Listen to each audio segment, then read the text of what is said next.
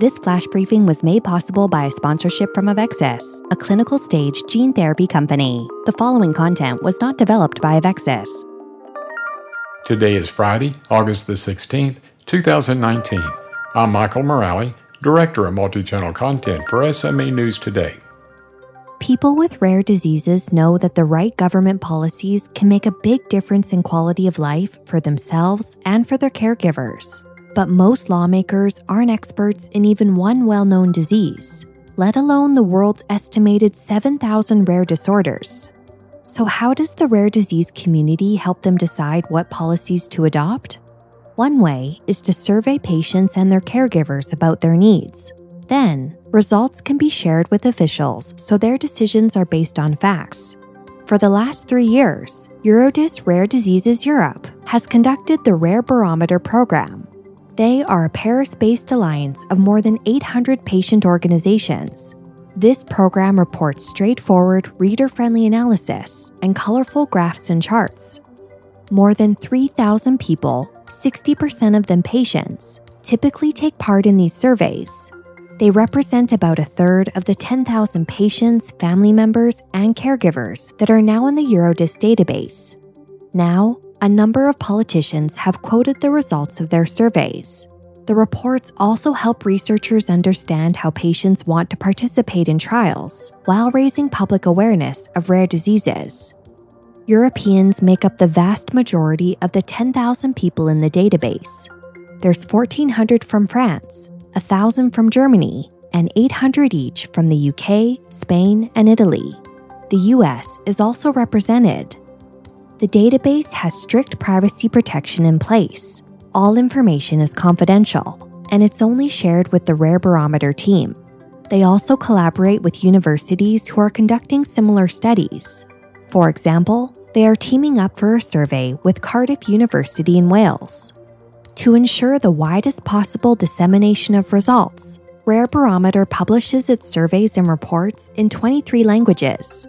And while it covers all rare diseases rather than selected ones, the team will publicize findings for a certain disorder if it is requested.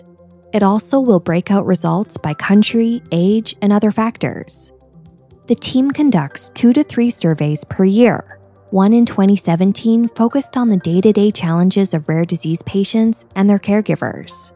The biggest challenge they find is that patients visit multiple different healthcare, social service, and local support facilities in a short time period. Other challenges include mental health issues and achieving a balance between work and family life. A 2018 survey on attitudes of rare disease patients towards participating in testing showed that 37% of people with rare diseases have participated in research. The main reason for participating is the excellent working relationship that they develop with the researchers.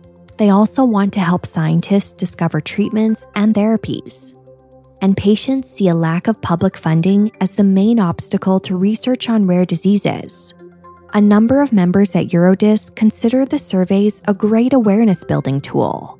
They often put Rare Barometer graphs and charts on their websites or social media. They've found that these surveys have even comforted patients. A British woman with a rare disease that had lost her job didn't feel so alone knowing that other people were in similar situations. Coming up next, Perspectives from SMA News Today Community Development Manager Kevin Schaefer.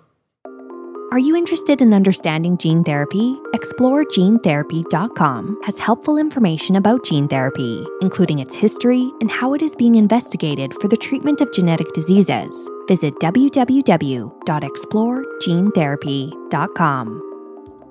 From Embracing My Inner Alien, a column by Kevin Schaefer. August 13th, 2019. I've been an active member of the SMA community for years. But one of my fondest memories from any SMA conference took place last year in Dallas, Texas. As I chatted with my friend Doug, another friend's 5-year-old daughter joined our conversation. Her curiosity was limitless, and she immediately began to fire questions at Doug with the spirit of an eager schoolchild. She wanted to know if Doug was someone's parent, or maybe a friend who was passing through. Yet, when Doug told her that he was attending the conference because he had SMA, A blank expression appeared on the girl's face. She was perplexed, and Doug and I both knew why.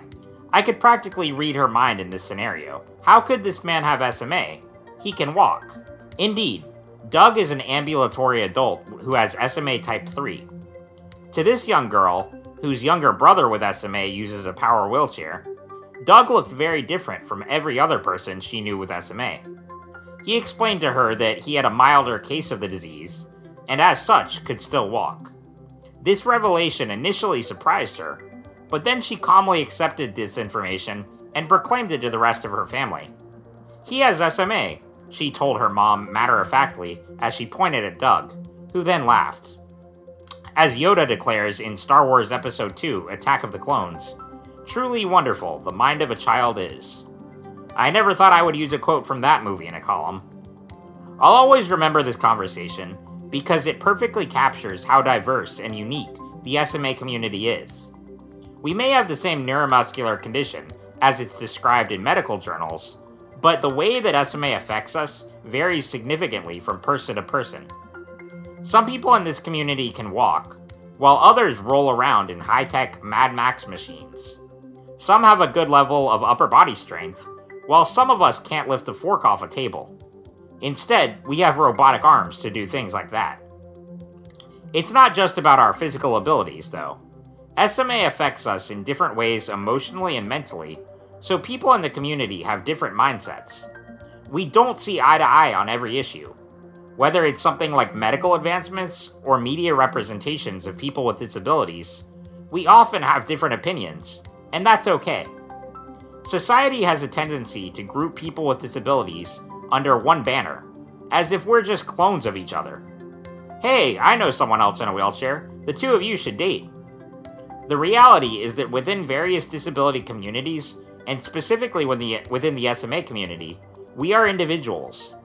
We are part of a strong community, but we have differences that make each one of us unique. As you may have noticed on Instagram and other social media platforms, August is SMA Awareness Month. This is a special time for us to educate others about what life with SMA is like, and to foster an atmosphere of acceptance and understanding. Plus, we have fun posting about our awkward interactions with strangers. To recognize SMA Awareness Month, I'm proud to help oversee 31 Days of SMA. This project, which runs on SMA News Today throughout the month of August, is designed so people in this community can share their stories and write about the different ways that SMA affects them. Already, we've had people write about travel, employment, confronting a diagnosis, and many more topics. Even as an SMA veteran, I learned something new from reading each of these stories. I may have lived with the same disease for all of my life as well, but my story is not the same as the next person's. We are a strong, unified community, but there is a beautiful diversity within that unity. I'm Kevin Schaefer, Community Development Manager for SMA News Today. The information in our flash briefings and podcast are provided for informational and educational purposes only. Be sure to tune in daily to SMA News Today for the latest news and perspectives regarding the disease. All of our podcast and flash briefings can be found on our website at www.smanewstoday.com. You can also find our podcast and flash briefings on SoundCloud, Spotify, and iTunes. And be sure to follow us on our Instagram and Facebook page as well. For SMA News Today, I'm Michael Morale, Multi-Channel Content Director.